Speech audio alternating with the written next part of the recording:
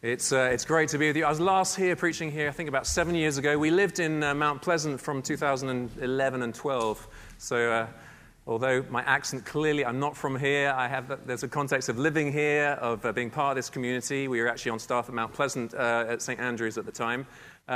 Your series is We Believe. Before we kick into that, I'm just going to give you a bit of an introduction on context of where I'm coming from, or where for the last 20 years I've been, and it definitely links in with our passages today. So hopefully that, if you didn't know where Burundi was, that's where it is. You know, in America sometimes say, I'm from Burundi, say, what is Burundi? Is it a piece of cheese? People haven't got a clue about it. It's about the least known country in the world, but it is a country there. It's the size of Maryland, not a big place, 11, 12 million people, too many people in a small plot of land, which makes us the hungriest country in the world, with the highest rate of malnutrition, a lot of suffering, a lot of repeat genocides. That is closer up, so that's Bujumbura. That's the language out there, that's a greeting in Jesus' name. Next one. And that's what, sadly, the area has been known for. So I went out there as a single young man, expected to die, didn't die, actually got married, have a wife, 3 kids. 2015, that kicked off, and that was now with children, which is a bit different, isn't it? And yet, actually, the best thing we can model to our kids is authentic faith, not living by fear. And sadly, I think many followers of Christ still live shackled by fear. And part of this passage and the encouragement we get this morning is that we do not need to live by fear. Next one. So actually, I've run out of those, but I've got some books up. Next one. Outside afterwards, no, maybe not. But I've got some books afterwards in terms of if you wanted to engage with, I think a lot of you will resonate this morning with the beauty of the Scriptures and with the sense of urgency and commissioning God has given each one of us to live out His message. That's my family. I never get tired of telling the story of my daughter. Look at my daughter in the middle. She is named after the next girl. So the next picture shows me holding this girl back in 1997. I held that girl. I heard her story. And her story was that she started her life down a toilet. So her mother gave birth to her, threw her down a toilet. And at the university hospital, the next person going to the toilet saw this piece of flesh down there. She was not dead because her neck got caught in the U-bend. She reached down, picked her out, cleaned her off, got on herself in the process as she cleaned her, fed her through a straw like a little bird. She weighed just a couple of pounds. Next one, that's her, 18 years later. Beautiful young lady. And next one, I love it as God wove the tapestry of our lives together. She ends up being our babysitter. But when I married my wife and said, if we are ever blessed with a daughter, I want to name her after that girl. So that little white one's named after that big black one. They're shared names. The friend who rescued her gave her my favorite girl's name. Their names are Grace. And I love that name because that's my story. I hope it's your story. It doesn't matter whether multi-murdering rapists, pillaging idiots in Central Africa or self-absorbed people on Sullivan's Island. We all need God's grace, don't we? We all need God's grace. And religion, this is so important for all of us to get this. Religion is thinking that you can get out of that pit by yourself. Religion is thinking we can earn our way up to God through our good works, through our respectability, through our giving of money, or whatever. That's not how it works. Jesus, this is great news. Jesus, God with flesh on the incarnation, He comes down. Because you cannot bridge that chasm. Only He can bridge that chasm. And He picks us up. And He wants to pick you up this morning, clean you off, and take your on Him so that you can be free and released and clean. Who doesn't want to be clean and be free from guilt and all the stuff that sucks us down? That's grace. And that's available to everyone. Grace's ongoing story, next one, is that we managed to get her a scholarship to the States, the Promised Land. She just graduated last year with distinction, university over here. And she ended up, 2 weeks ago, she started working for me in Burundi, telling other people stories of grace. Isn't that beautiful? From the pit of a toilet. From the pit of a toilet to living the dream. And that grace is available to all of us. And may you experience that this morning. Next one. You can't relate to 56% malnourishment, the hungriest country in the world, but this story sort of puts it in a picture. That girl, that cute little blonde-haired girl, she's my Canadian friend's 4-year-old daughter, Alma. She's 4. The girl in the middle, whose hand she's holding, is 4. And probably dead. And that's sick and wrong, isn't it? And that's so far removed from our very blessed existence here in Sullivan's Island. That's not for us to feel guilty about it, but to those who've been given much will be required. That's what Jesus says. I don't feel guilty about my privilege, but with privilege comes responsibility. He said, come on, the stakes are high. What are we going to do with it? Next one. So that's the beautiful brother I've handed on the ministry to, who's absolutely flying. Next one. And just in terms of stories, because we're looking, I believe this morning, we're saying we believe in the resurrection of the dead and the life in the world to come. Do we believe in the resurrection of the dead and the life of the world? Do we read those stories in the Acts of the Apostles and think, yeah, that didn't really happen, or maybe that happened years ago, but that couldn't happen now. But actually, Jesus is the same yesterday, today, and forever. So in this incident, maybe next one as well. Next picture. Oh, no. Okay, that's the last one. So that last picture, that's what happened was that, and we're doing this in 2 weeks. We're sending out another 800 evangelists into the bush. Actually, it's in a month's time, beginning of August. And they will go out and do the Acts of the Apostles. They will cast out demons and heal the sick and get beaten up. And in this one incident, this witch doctor received our guys. And you don't mess with a witch doctor, because if you do, he'll curse you, and maybe your 2-year-old will die or whatever. People live in fear of the witch doctor. He controls community, society. So our guys show up in the name of Jesus. He doesn't realize that, so he starts doing his juju stuff. And then one of them spoke the name of Jesus, Muizina ya Yesu. And this guy, he just fell down under the power of God. And he came to a few minutes later. He said, could you come back in a couple of days? And they returned a few days later. And there, at the preaching of the gospel, and this spiritual leader, burning his charm, submitting to the highest power, and bowing his knees to the risen Christ, 50 people in that village gave their lives to Christ. That's our Jesus. We believe in the resurrection of the dead. Last story before we look in the scriptures. Could that happen? Our evangelists 3 years ago, in the summer, they were preaching and praying in hospitals. And this boy was pronounced dead. So he's pronounced dead, and, sheet covering him. Doctor walks out, leaves the mother wailing and weeping. And one of our guys heard the wailing, weeping. And he came rushing in, and he felt led in that incident to speak life back into that body.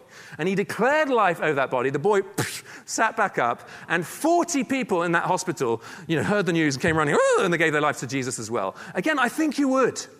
But, do you even believe me? Like, some wacko with a funny accent coming from far away. No, or is it true? Could it be true? I believe that. Why? Because I believe in Jesus who's risen from the dead. So why could it not happen again? And he is the same yesterday and today and forever. So that's by means of introduction as we now look at the scriptures. We're going to concentrate on Revelation chapter 21. And my buddy Kurtz is just going to hand out some forms at the front of each row. Wherever I go, I say, I'm not after your money. You've got your own mission partners. I'm not after you coming out to Burundi. Well, it'd be great if some of you came out to Burundi. But what I would love is if you prayed. And I think we're still alive because of people's prayers. So you don't have to sign up your email, but if you do, you'll get about 6 emails from me a year. So if you're too busy on email, don't sign up, but if you do, great. My guys have asked me to get people praying, and that's why I think we're still alive. I drove along a road once, 40 people were killed, and I wasn't. I don't think I'm any better, but I know I'm more prayed for. So prayer changes things. So pass it on if you don't want to, but if you do, brilliant. Okay, so 3 fantastic passages. Can't preach on all of them. Time's running out. I'm speaking way too fast already. But we're going to look at Revelation chapter 21, that passage there, okay? The title is We Believe in the Resurrection of the Dead and the Life of the World to Come. Now, during a trip to Portland, Oregon, noted, you'll have heard of him probably, atheist, he's actually just died now, called Christopher Hitchens. He laid down some great theology. This is an evangelistic, militant, very anti-Christian atheist who has given his life to destroying not just Christianity, but all faith systems. He's the well-known author of God is Not Great, Why Religion Poisons Everything. And after that book publication, it was a bestseller, he toured the country promoting it and engaging in debates with a whole bunch of religious leaders, including some very well-known evangelical leaders. Now, when he arrived in Portland, he had an interview with a lady. She was a Unitarian minister called Marilyn Sewell. And the entire transcript is on the internet, on the web, so you could check it out. It was posted online. And near the start of the interview, Marilyn Sewell, she said this: the religion you cite in your book, Mr. Hitchens, is generally the fundamentalist faith of various kinds. I'm a liberal Christian, and I don't take the stories from the scripture literally. I don't believe in the doctrine of atonement, that Jesus died for our sins, for example. Do you make any distinction in your book between fundamentalist faith and liberal religion? Hitchens replied, it's genius. I would say that if you don't believe that Jesus of Nazareth was the Christ and Messiah, and that he rose again from the dead, and by his sacrifice our sins are forgiven, you're really not in any meaningful sense a Christian. And Sewell, she's like, oh, and she didn't want to carry on that line of thought, so she said, let's move on.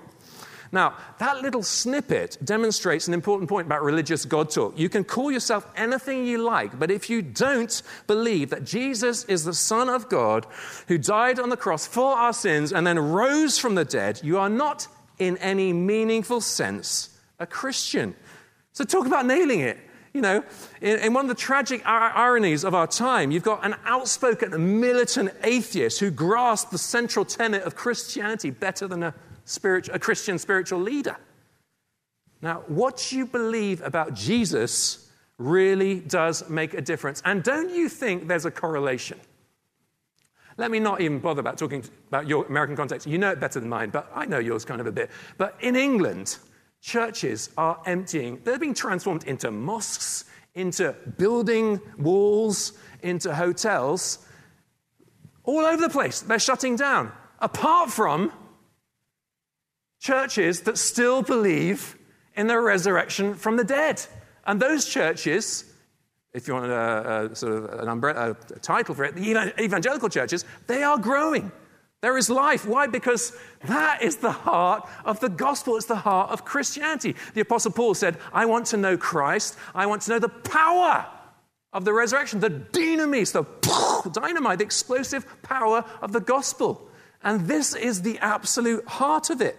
And so it's clear that if you're going to stop believing in a bodily resurrection of Christ, well, the power's gone. It's just, let's be nice and kind to each other. It's lost the heart of what it's all about. So I've got 3 things briefly from this passage that must hopefully impact all of us. And this belief, this key core tenet of believing the resurrection of the dead and the life of the world to come, it brings confidence, it brings comfort, and it brings challenge. So first of all, it brings confidence. Look down at verse 3. And I heard a loud voice from the throne saying, behold, the dwelling place of God is with man. He will dwell with them, and they will be his people. And God himself will be with them as their God. He will wipe away every tear from their eyes, and death shall be no more. Neither shall there be mourning, nor crying, nor pain anymore, for the former things have passed away. That's brilliant. That's beautiful. Down to verse 6. And he said to me, it is done. I am the Alpha and the Omega, the beginning and the end. To the thirsty I will give from the spring of the water of life without payment. Verse 7, the one who conquers will have this inheritance, and I will be his God, and he will be my son or my daughter. It just exudes confidence. It's great. We believe in the resurrection of the dead and the life of the world to come. And what is that confidence in? Well, verse 1, then I saw a new heaven and a new earth. And this is our long-term future, brothers and sisters. Solomon's Island, it's a beautiful place, or if you're from the Isle of Palms or from Mount Pleasant, wherever you come from this morning, what a beautiful place. Everyone's moving here. We love living here. It's beautiful, but it's going to be even better. And so much better, because it is a beautiful place, but I know that many of you, your marriage is a sham. I know that it's a very hard place to keep a family together. I know that loads of us, our kids, be they adult kids or teenage kids, they're being sucked into very bad choices, addictions, all those sorts of things. I know that there's a lot of fear, and that we want to impress people and seeking people approval. And so it is a beautiful place, but that's the veneer, isn't it? That's the surface. We all know that. Scratched beneath the surface, there's a lot of pain, and there's a lot of heartache, and it will be made new. So whatever issue as a visitor, I don't know what you're going through this morning, but you can be confident that on a new recreated earth, it's going to be even better. You've got a bad back, I've got a bad back. I'm going to get a new back. A new body, bring it on. Some of us, we really need new bodies, don't we? Now listen to this. This is, in terms of that future, because it's so hard for our peewee brains to really comprehend it, but listen to what Dallas Willard says. I love his words, the way he expresses it. He says, we should not think of ourselves as destined to be celestial bureaucrats, involved eternally in celestial administrivia. That would be only slightly better than being caught in an everlasting church service. No. We should think of our destiny as being absorbed in a tremendously creative team effort with unimaginably splendid leadership on an inconceivably vast plane of activity with ever more comprehensive cycles of productivity and employment. Now that's great, isn't it? And a friend of mine, this is a number of years ago, she's working in a refugee camp in Burundi. She looks across and she sees an old man. And he's got an empty bowl. He's praying in his racks with an empty bowl. And she went over and sat next to him. Umutama, old man, what's your story? And this old man, he'd walked 6 days to get there. He was in his 80s. He'd watched his wife and kids hacked to death and his house burnt down. And he had lost everything. Everything. Apart from what he was, with that empty bowl in his stinking rags. And at the end of this horrific story, he turned to her and he said, Madame Missionnaire, I never realized that Jesus was all I needed until Jesus was all I had. That's challenging, isn't it? And then I get on a plane, arrive in Charleston, and there are so many people in our community who've got everything to live with and nothing to live for. And if that's you this morning, you can come to Jesus, and the grace is there. And you can suddenly appropriate these words for yourself and have confidence. I mean, what a rich man, right? He's dead now. But he's free from all this mess, and he'll be with Jesus forever. As I was driving along one of those most dangerous roads in the world, you know, as I told you, people died around me, but my colleague, on one occasion, he leant across. He said, Simon, isn't it exciting? We are immortal until God calls us home. Isn't that right? Free from fear. What confidence? Because this is not the end. When Dietrich Bonhoeffer, was led away by his executioners, he said, for you, this is the end. For me, it's the beginning. And we can stand and have that confidence. The other passage, John 14, verse 3. I will come back, Jesus said. I will come back, and I'll take you to be with me, and you also will be where I am. Acts 1:11, when the guys are looking up, Christ is being ascended, and the angels appear and said, hey, no, why are you standing here looking into the sky? This same Jesus who has been taken from you into heaven, he will come back in the same way you have seen him go into heaven. We can have that confidence. Do you have that confidence? I hope you do. It's our birthright. Not because of what we've done, but because he's done. And you know what? I've worked with orphans. If literal orphan or an orphan spirit, you're insecure. There's no firm foundation. It's a horrible place to be, but we are adopted into his family. This is my son. You are my daughter. I love you. I'm well pleased with you. And this is your birthright, to stand in confidence, cleaned and accepted and loved, and live in that place of authority and peace. That's what you can have this morning. Receive it. Confidence. Next one. And it's linked, and it's also great. It's comfort. Comfort. I love verse 4. I've clung to verse 4. Can you imagine it through some of the horrific stuff I've engaged in Burundi? Verse 4. He will wipe away every tear from their eyes. There'll be no more death, or mourning, or crying, or pain, for the old order has passed away. I can't wait. I love my life. I've got a great life, but it's going to be so much better, and there'll be no more of this bad stuff that goes on in every single person's life here in church here this morning. That's incredibly comforting. It's comforting for my friend Romaine, and she's a widow, and her husband was taken to the side of the road and had his head blown off for being too tall. Can you believe that? 2 ethnic groups out there. He's from the tall tribe, if you like, and he was killed. And she came back and she wept. She had 4 children under the age of 5, no job, nothing. Her provider, her earthly provider, gone, and just wept. And then, Lord, what's going to happen? Well, you cannot go wrong, brothers and sisters, if you want to work with widows and orphans. That's pure religion as defined by James 1. You cannot go wrong. And so we had to take care of her. And so we gave her a job and got her a house. And she's been triumphantly living by faith, sometimes with envelopes arriving on the doorstep, because God cares. And he cares for all of us. That's a comfort to her, that her husband, this verse, he's now free. There's no more nepotism, ethnic hatred, corruption, all those things that are part and parcel of life out there. What's your deal? It's comfort that there's going to be no more self-harming, no more addictions to porn or alcohol or drugs or whatever, no more low self-esteem, no more depression, no more despair, no more loneliness. You could shout out a whole bunch more issues that we've got. We've got them, haven't we? There's going to be no more of that. That is comforting. No more grieving. You miss a loved one who's died. That wound will go. That is so comforting. John 14:3, I will come back and take you to be with me, so that where I am, you will also be. We're not left alone. We're not abandoned. Some of us feel abandoned. Some of us act abandoned.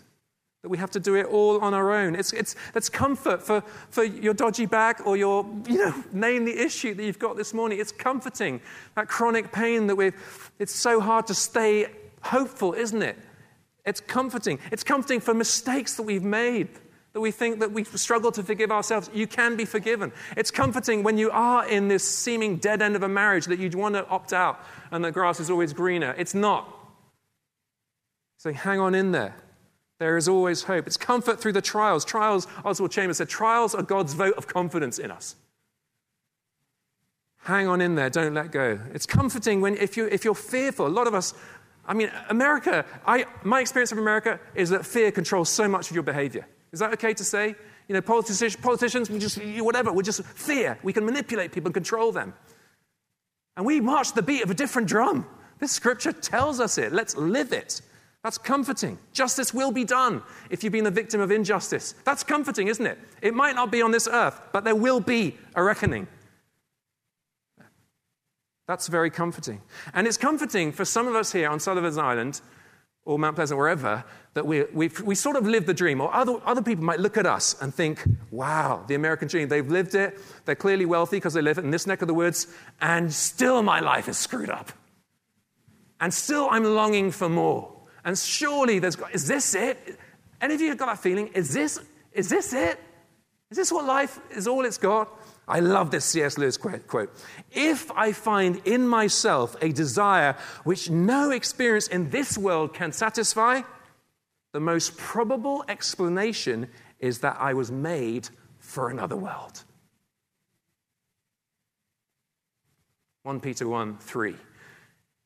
Peter writes, praise be to the God and Father of our Lord Jesus Christ. In his great mercy, he has given us a new birth into a living hope through the resurrection of Christ Jesus from the dead. We believe in the resurrection of the dead and the life of the world to come. And that resurrection, and into, verse 4, and into an inheritance that can never perish, spoil, or fade. It's kept in heaven for you. What a great promise. It's kept in heaven for you. So we can have confidence and we can be comforted. But I don't just want to shortchange you with easy stuff or the soft stuff. The last one, challenge. The resurrection brings challenge. So the challenge from Romain's story is that her husband was taken to the side of the road and killed, but 6 other men were killed with him. Now, were they ready? Were they ready to die? Donatien was ready to die. He's experiencing Revelation 21:4. There's no more tears. He's free from all that. What about the 6 other men? Because the stakes are extremely high. Jesus said in the gospel passage, John 14, verse 6, we know this verse. Jesus said, I am the way, the truth, and the life. No one comes to the Father except through me. Jesus is God's salvation plan for the world. That's why I went to Burundi. That is what will take you. That conviction is what will take you 10 yards across the office floor to share that message with your colleague. Or in Piggly Wiggly, or wherever we're shopping, or across to our neighbors, or a college, or whatever. That conviction, the stakes are high. If they reject Christ, they choose to reject him into eternity. We need to be a people who live ready. Once I was preaching on the Congolese border. Parable of the 10 virgins. Remember that one? Those 10 girls, they all had a role to play. All invited. But 5 girls, they were not ready. And so they trimmed their lamps when the belated wedding party arrived, and the 5 that weren't ready had to run off and get some more oil. Meantime, those that were ready were invited in, door shut, celebration, because that's the kingdom. And then the 5 late girls came and said, hey, can we come in? And they heard this horrific pronouncement, Dabagiro Kuri Simbazi. I tell you the truth, I don't know you. I don't want any of us to hear that pronouncement. And, some of Jesus' parables are very nuanced and multi-layered and complex. This is not. This is one of those non-rocket science, straightforward ones. I had 3 points. Jesus is coming. Nobody knows when. Are you ready? Jesus is coming. Nobody knows when. Are you ready? Well, a whole bunch of people chose to get ready. They rushed to the front, as is the cultural norm out there. We prayed together. A whole bunch of others maybe stayed back. No, Jesus is going to cramp my style. Now, I'll come to Jesus when I'm sick, or when I've really messed up, or I want to sow my wild oats a while longer. I don't know what people are thinking, but that goes on all the time, right? People count the cost. Do I want to submit myself to Christ's lordship? Anyway, whatever the case, 2 days later, I'm on my motorbike driving towards that village, and I come to a roadblock, and I'm stopped, and the military guy says, you cannot proceed any further because there's been a rebel incursion from Congo, and those guys have been killed. And it struck me as never before the urgency of our message, because who on the Sunday could have believed that Jesus was coming on the Tuesday? Now, do you believe that? Because if you believe that, it's very hard, isn't it, on Solomon's Island, because it's so beautiful. And there's not a war going on, but I see bombs falling all over your community. Apathy. Materialism. Relativism, distraction. Do I need to go on? And so we get taken out. And there's very little urgency from my observation. And yet the stakes are high. We need to be challenged out of our apathy and comfort zones this morning, don't we? We need to live ready. Smith Wigglesworth said this, live ready. If you have to get ready when the opportunity comes your way, you'll be too late. Opportunity doesn't wait, not even while you pray. You must not have to get ready. You must live ready at all times. Be filled with the Spirit, he says. Be filled, be soaked with the Spirit. Be so soaked that every thread in the fabric of your life will have received the requisite rule of the Spirit. And then, when you are misused and squeezed to the wall, all that will ooze out of you will be the very nature of Christ.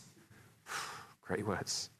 Verse 7, he who overcomes will inherit all this, and I will be his God, and he will be my son. Verse 8, look at it. But the cowardly, the unbelieving, the vile, the murderers, the sexually immoral, those who practice magic arts, the idolaters, and all liars, their place will be in the fiery lake of burning sulfur, and this is the second death. And yes, that's pictorial language, right? Sulfur and lake of death, but it's grim. It's grim. Unimaginably so, like we can't imagine the beauties of a recreated earth and heaven. And so let me just close with two stories. First of all, my granny. So Granny Gilbo, she, aged 83, when Grandpa died, and they were very impressive, Harvard, Yale, University, Cambridge educated, top awards of the brightest of her generation, literally recognized by the secular authorities there. And the professors, when they chose to go out to tell people about Jesus in Africa, they said, oh, what a waste of their brain. But they went out there, spent 50 years in Africa, came back, retired, as decrepit old people. And Grandpa, when he died, Granny was like, well, I'm 83, but in England, you just don't value old people. You're just going to stick me in an old age home. Whereas in Rwanda, I'm an umukecuru. I'm a wise old dame. So she's like, I'm going to go out there. I'm a widow. There's loads of widows from the genocide. She started a widows meeting. First week, 30 came, then 80, 100, 200, 300, 400. Then they had to split them into 2 groups because there wasn't enough room in the cathedral. And then they started taking widows' daughters and teaching them a trade because without a father there, they were routinely taken for sex. And so she's part of this incredible empowering movement. Now, fast forward 3 years. This is her last day in action on planet Earth. Granny Gilbo, rock on. And she's, she's so old. She's, but she's still sharp up here. She's top notch here. And so they prepared this with a packed cathedral. She lets rip for an hour, preaches for an hour. And last photo of her taken alive, doing the traditional Nhore dance like that. And then she said goodbye. And a few of you speak French. What's the word for goodbye? There's 2 words. Au revoir or à bientôt. C'est adieu. Au revoir, adieu. And au revoir means to the re-seeing. Adieu means till God. And it's almost like the Holy Spirit must have whispered in her ears, "You're coming home, baby," because she said adieu, and she waddled home, and she had a game of Scrabble, and then she went to be with Jesus. What a great way to go. What a great way to go. And you know what? This will sound a bit flippant maybe, and forgive me for it, but the one benefit you might get as a grandchild of a sad situation of losing your grandma is that she might leave you some money, an inheritance. Well, all she left us were the most tasteless hand-knitted sweatshirts. It's like... But you know what? Why was that? It's because she'd given it all to the kingdom of God. She was the embodiment of these verses. She knew what counted. And you know, it was beautiful. I was preaching a few years ago in Chicago, a random suburb, Winnetka. And I was preaching this church, and it was pretty much an all-white church. There was one black guy, and he came up to me afterwards, and he said, "Guillermo," that's my last name, "Guillermo, your grandparents changed my life." I was like, "Oh, God, thank you." You know, I didn't need that. I didn't need that to believe that my grandparents had given their life for something worthwhile. But what a beautiful encouragement. Thousands of miles across the oceans, across the continents. The Lord was saying, just keep on going, buddy. This is worth everything. And my fear, and this is a legitimate fear, my concern, but beyond that, my fear for some of us here is that we are going to get to the end of our lives in the beauty of Solomon's Island and be sat there on a recliner with loads of stuff, with a shriveled soul, and think, I just missed it. I missed it. I played safe. And the challenge this morning is for us to realign our priorities with the Word of God. The stakes are high. The stakes are high. He's saying, come on, bring it on. I love it. Dorothy Day, she was the founder of the Catholic Workers' Movement. It was said of her, she loved the truth enough to live it. Might they say that about you? Will they say that about me? I hope so. Will we love the truth enough to live it? I think all of us this morning, we need those three. If you are in such a bad place, you're just holding in by the skin of the teeth, just take the comfort.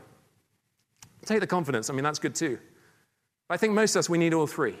May we leave this morning. We're going to celebrate communion. What a great thing to do. And stand on the confidence of what Jesus has done. He's picked me out of the toilet. He's cleaned me off. He says, you're precious, you're beautiful, you're made in my image, I love you, now come on. You know that that's true. And that is so comforting as you go through tough times. And telling you stories of the grimness of Burundi doesn't belittle our own issues. They're very real issues.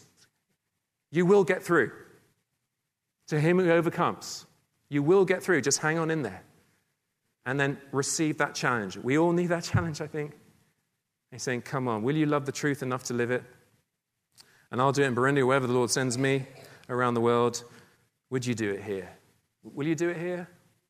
Are we going to play it safe? Are we going to settle for a domesticated Jesus? It's a challenge in your culture and context because, you know, we're all products of our context, aren't we? Let's critique it.